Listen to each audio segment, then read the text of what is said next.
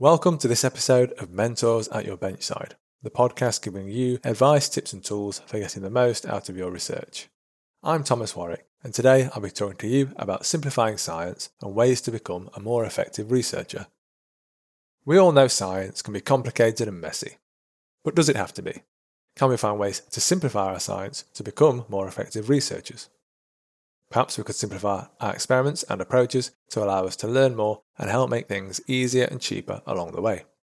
Here are 3 ways you can embrace simplicity and make yourself a more effective researcher while reducing your workload. Number 1. Choose a simple model organism. As a researcher, it can initially seem enticing to want to use a cool and complex model organism, but these models may have pitfalls. A recent review, see the online article for details, highlighted some of the newer emerging model organisms that researchers are turning to help solve unanswered questions in biology.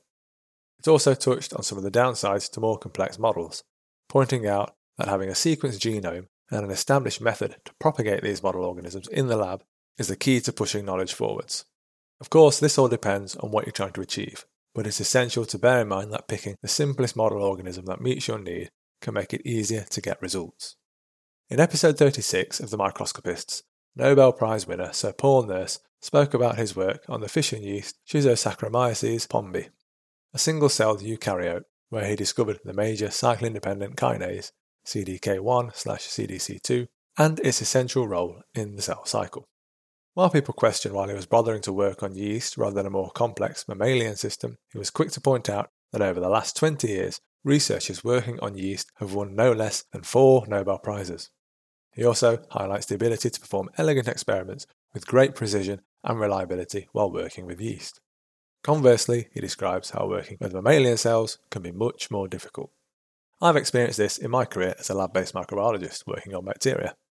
I studied a domesticated lab strain of E. coli during my PhD, which was incredibly easy to genetically manipulate to understand how the production of a specific small molecule was regulated as it grows. Towards the end of my work, we were able to apply what we learned to some more clinically relevant strains of E. coli, isolated straight from patient samples at the local hospital. Number 2. Choose the right experimental technique. The newest and fanciest techniques can be very appealing to researchers, and you might think they can help boost your research impact. However, there are clear reasons why this may not always be the best of options.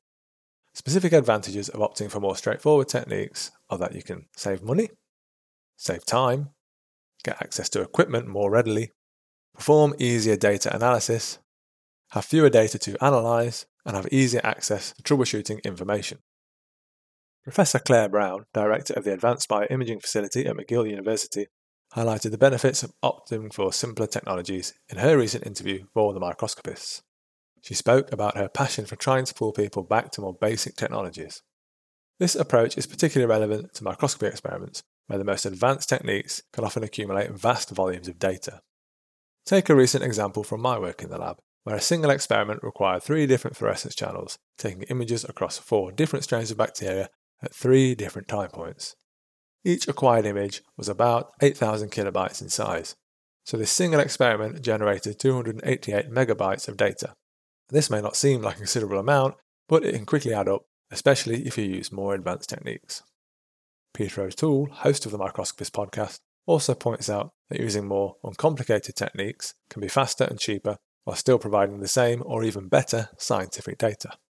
However, Professor Brown was keen to stress that if the fanciest, newest technique is the right one for addressing a particular question, she does her best to help researchers use this.